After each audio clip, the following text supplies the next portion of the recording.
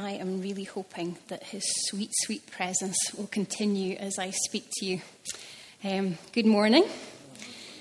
For anyone who doesn't know me, my name's Morag. I'm one of the home group leaders here at Kingdom Vineyard, and I'm also the current Storehouse Coordinator, which is our food bank compassion ministry. And as a church, we are knee-deep in our current series of talks on 2 Corinthians, and my bit comes from chapters 8 and 9. I'm going to reread the start of chapter 8, which Toby spoke on last week, as I'm going to briefly borrow a bit from there. The passage deals with Paul, our author, giving some practical instructions for a collection of money that he's gathering for the church in Jerusalem. But in actual fact, the passage is really quite clear about this, so as you hear it, it should all make sense. So let's dive straight in and read chapters 8 and 9. I was going to read it from my Bible, but I've got it in big print on the page, so I'm going to read that instead. But it is in the Bible, so you can check. So at the start of chapter 8, 2 Corinthians chapter 8. And now, brothers and sisters, we want you to know about the grace that God has given the Macedonian churches. In the midst of a very severe trial, their overflowing joy and their extreme poverty welled up in rich generosity. For I testify that they gave as much as they were able and even beyond their ability. Entirely on their own, they urgently pleaded with us for the privilege of sharing in this service to the Lord's people. And they exceeded our expectations. They gave themselves first of all to the Lord, and then by the will of God also to us. So we urged Titus, just as he had earlier made a beginning, to bring also to completion this act of grace on your part. But since you excel in everything, in faith, in speech, in knowledge, in complete earnestness, and in the love we have kindled in you, see that you also excel in this grace of giving. I'm not commanding you, but I want to test the sincerity of your love by comparing it with the earnestness of others. For you know the grace of our Lord Jesus Christ, that though he was rich, yet for your sake he became poor, so that you, through his poverty, might become rich. And here is my judgment about what is best for you in this matter. Last year, you were the first not only to give, but also have the desire to do so. Now finish the work, so that your eager willingness to do it may be matched by your completion of it, according to your means. For if the willingness is there, the gift is acceptable according to what one has, not according to what one does not have. Our desire is not that others might be relieved while you are hard-pressed, but there might be equality. At the present time, your plenty will supply what they need, so that in turn their plenty will supply what you need. The goal is equality. As it is written, the one who gathered much did not have too much, and the one who gathered little did not have too little. Thanks be to God who put into the heart of Titus the same concern I have for you. For Titus not only welcomed our appeal, but he is coming to you with much enthusiasm and on his own initiative. And we are sending along with him the brother who is praised by all the churches for his service to the gospel. What is more, he was chosen by the churches to accompany us as we carry the offering, which we administer in order to honour the Lord himself and to show our eagerness to help. We want to avoid any criticism of the way we administer this liberal gift, for we are taking pains to do what is right, not only in the eyes of the Lord, but also in the eyes of man. In addition, we are sending with them our brother, who has often proved to us in many ways that he is zealous, and now even more so because of his great confidence in you. As for Titus, he is my partner and fellow worker among you. As for our brothers, they are representatives of the churches and an honour to Christ. Therefore, show these men the proof of your love and the reason for our pride in you, so that the churches can see it.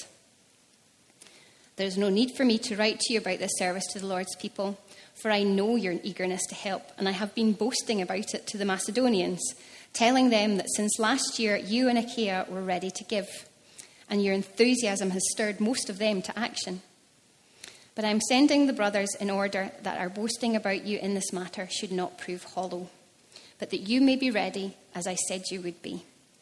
For if any Macedonians come with me and find you unprepared, we, not to say anything about you, would be ashamed of having been so confident. So I thought it necessary to urge the brothers to visit you in advance and finish the arrangements for the generous gift you had promised.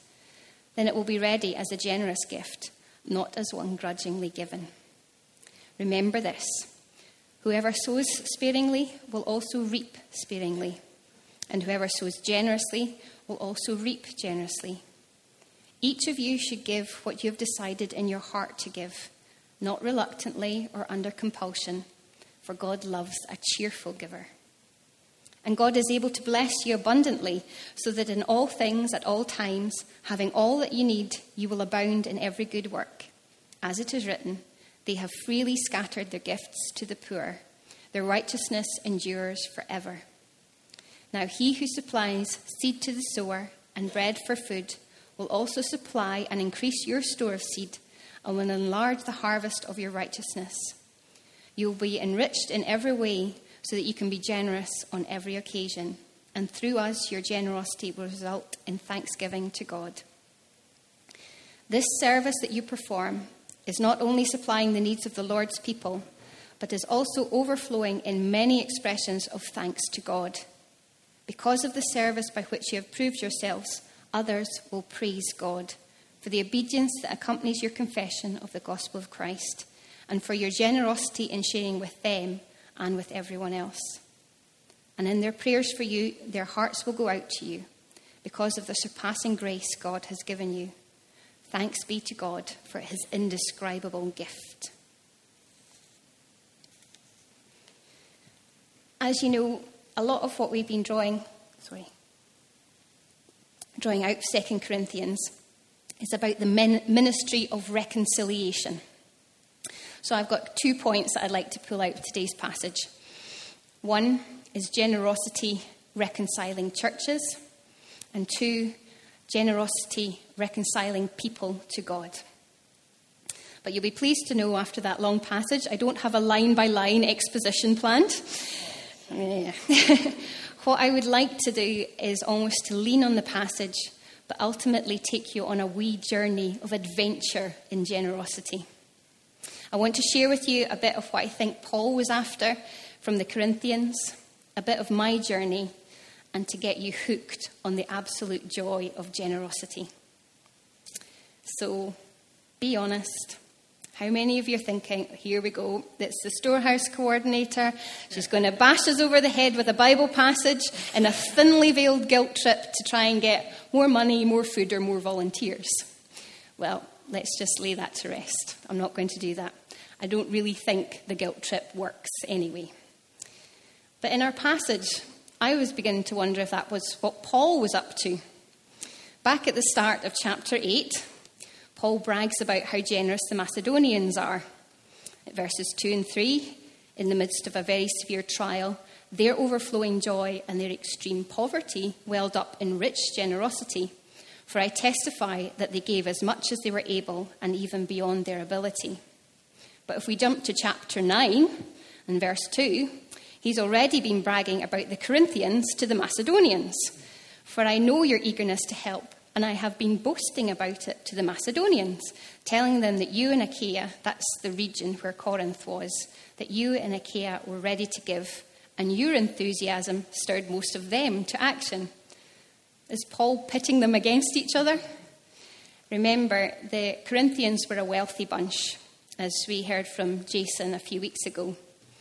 They're living in a prosperous frontier town on a very profitable trade route. Was Paul trying to embarrass the well-off Corinthians, showing up against the poor Macedonians who had already given so generously? Well, just pulling those verses out of the letter like that, we might well jump to that conclusion.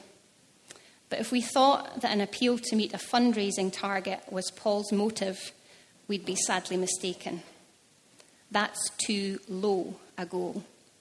Giving and acts of generosity change us, change those around us, and bring us closer to God. That's the goal.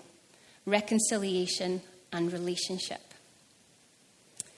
This collection from the Corinthian and Macedonian churches was for the church in Jerusalem. It's mentioned, actually, in another of Paul's letters in Romans chapter 15, verse 25. For Macedonia and Achaia were pleased to make a contribution for the poor among the Lord's people in Jerusalem. But as some of you will know, Paul's history with the church in Jerusalem had not always been plain sailing. You can read a bit of that story in Galatians, which is another of Paul's letters, so I'm guessing it's his side of the story. Before Paul met Jesus in a rather dramatic vision on the road to Damascus, he'd been a rather nasty character.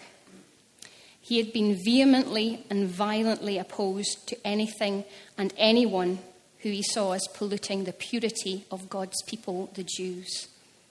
And this included Christians, who he persecuted to the point of having them put to death. He was that bad. So you can understand a bit of reluctance and suspicion on the side of the leaders in Jerusalem. Is this conversion for real? Is Paul teaching the right things, doing the right things, and representing Jesus well? So in Galatians chapter 2, we find Paul presenting himself and his message to the leaders in Jerusalem. At verse 1. Then, after 14 years, I went up again to Jerusalem, this time with Barnabas. I took Titus along also.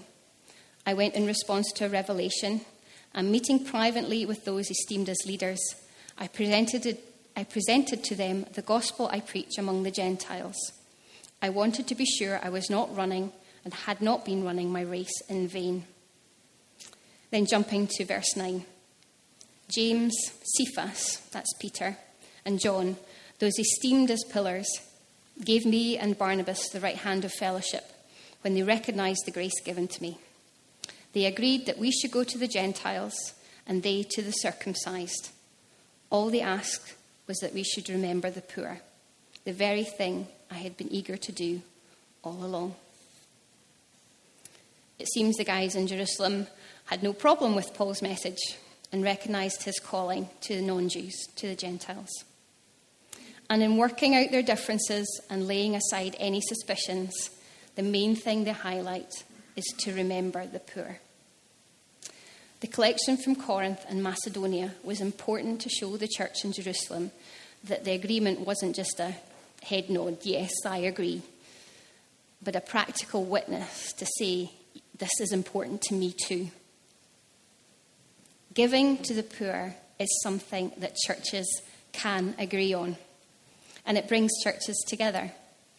Just think of the myriad of denominations and churches that support Tear Fund or Christian Aid, CAFOD, and the varied backgrounds of students that support Just Love and the International Justice Mission, and even Storehouse.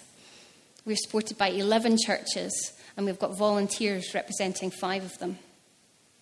I think for any relationship, it's good to focus on what we have in common. My mum has recently introduced me to the writings and recordings of William Barclay, who was a professor of theology at Glasgow University in the 70s, and he was a great fan of Paul. And about boasting of the Macedonians to the Corinthians and vice versa, he said this: "It is typical of Paul and the greatness of his heart. For the whole point is that he never criticized one church to another. He praised one to another. He never quoted one church the faults and failings of another. He always quoted the things he could praise. It is no bad standard by which to test a man or a woman to watch whether he delights in the retailing of the best or worst about others. Believe me, I have found it ridiculously easy to praise our fellow churches for what they do for the poor and for our community, and especially for their incredible and consistent support for Storehouse. Let's celebrate their generosity as they celebrate ours. Even in the rockiest of rocky relationships, this can be the first and easiest step of reconciliation." So I'm hoping that I've made a good point for point 1, generosity reconciling churches. And as a transition into point 2, generosity reconciling people to God, I want to lean a little into verses 16 to 23 in chapter 8. In these verses, Paul explains the practicalities of the collection, with specific attention paid to vouching for the guys that will be collecting the money and travelling with Paul to deliver it. That's Titus and 2 unnamed brothers. In verses 20 and 21, he says this: "We want to avoid any criticism of the way we administer this liberal gift, for we are taking pains to do what is right, not only in the eyes of the Lord, but also in the eyes of man." He is super keen that there is utter transparency in the collecting and transporting of the money. It was to be completely above board, and more importantly, to be seen to be completely above board. This is more to protect the churches he represents rather than his own reputation. On this point, St Andrews University professor Tom Wright says this: "He, Paul, is desperately concerned that the world will look at the young and small Christian movement and see it not as a variation on a well-known theme, people travelling around teaching odd doctrines as a way of earning a living, but as the radical and challenging new thing it really is. The gospel isn't about self-seeking, but self-giving. To leave any other impression is not only to sully one's own reputation, but to deny the very basis of the gospel itself." Paul's highlighting of the practicalities is good advice that still stands. With all the accusations levelled at churches these days and throughout history, it is still important we don't ruin our message by treating money or the gifts people give us lightly. So hold us, as your leaders, accountable for this. Ask questions. Find out who the trustees are. Ask them. If you have anything you want to know about the financial dealings of the church or of Storehouse, ask me. Ask Toby and Carol. Ask Jessie. It's a tremendous privilege to administer the gifts that people give to the church. We must be above board and go the extra mile to be completely honest and transparent, so that our message is not compromised. We don't want to fall at the first hurdle in trying to reconcile people to God. So after Paul's dealt with the practicalities, the next point he moves on to is what does being generous do for you, do for the giver? So in chapter 9, verses 6 to 8, "Remember this, whoever sows sparingly will reap sparingly, and whoever sows generously will reap generously. Each of you should give what you have decided in your heart to give, not reluctantly or under compulsion, for God loves a cheerful giver. And God is able to bless you abundantly, so that in all things, at all times, having all that you need, you will abound in every good work." I came across a blog by a guy I knew from Aberdeen Vineyard, Liam Burns, and it was titled "The Neuroscience of Giving." And in it, he quotes from several scientific journals, one of which rejoices in the name, the International Journal of Happiness and Development. I do love a good scientific journal. The first thing noted from the journal was that the act of giving releases happiness chemicals in our brains. Dopamine and endorphins, which give a sense of euphoria, and oxytocin, which produces feelings of tranquility, serenity, and inner peace. Essentially, giving triggers the pleasure and reward system in our brains. We are hardwired to give. We are hardwired to enjoy giving. But the study goes on to discover that if the giving is trivial or not meaningful in some way, or given grudgingly, you don't get those same effects. Verse 7 again. "Each of you should give what you have decided in your heart to give, not reluctantly or under compulsion, for God loves a cheerful giver." It's almost as if Paul has read the Journal of Happiness. God wants you to reap the benefits of your generosity. He knows it will make you feel good. He made you that way. I get such a kick when science, in all its searching, comes up with the findings that God has revealed to us in his word centuries ago. God made human beings in his image. We have some things wired into our very beings that reflect his nature, whether we know him or not. And it would seem that generosity is one of those things. And I can definitely say that giving and being generous can make you feel good. And I would always consider myself a generous person. Although in the past, what I've decided in my heart to do was to give to causes or to other people rather than get my hands dirty myself. Here's a confession. I'm not naturally drawn to compassion ministry. Sorry. I know. When I approached Toby and Carol to offer to work with the church, I basically offered them 1 day a week of my time for however they wanted to use me. They said they needed a storehouse coordinator and asked if I would do it. To be honest, if they'd asked me to clean the loos, I would have done it. And running storehouse filled me with about as much excitement. But I still said yes. God worked in my heart after I said yes. In fact, almost exactly a year ago, I heard a guy called David Roos speak on that verse from Galatians that I mentioned earlier. All they asked was that we should remember the poor. And I was undone. It's that simple. God delights in it. His favour rests on remembering the poor. Jesus says in Matthew, whatever you did for one of the least of these brothers and sisters of mine, you did for me. And I also remembered, as a copper might say, I had previous. I think I was in second year at university, so it would have been about 19, 20, same age as some of you guys out there. And I was helping the CU, the Christian Union. We had an open-air meeting planned at an amphitheatre on the banks of the Clyde near the centre of Glasgow.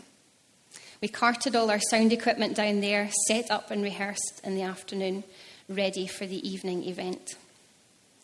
And once the equipment was set up, we had to stay with it. This was Glasgow. It was either going to get wet or get nicked, or both.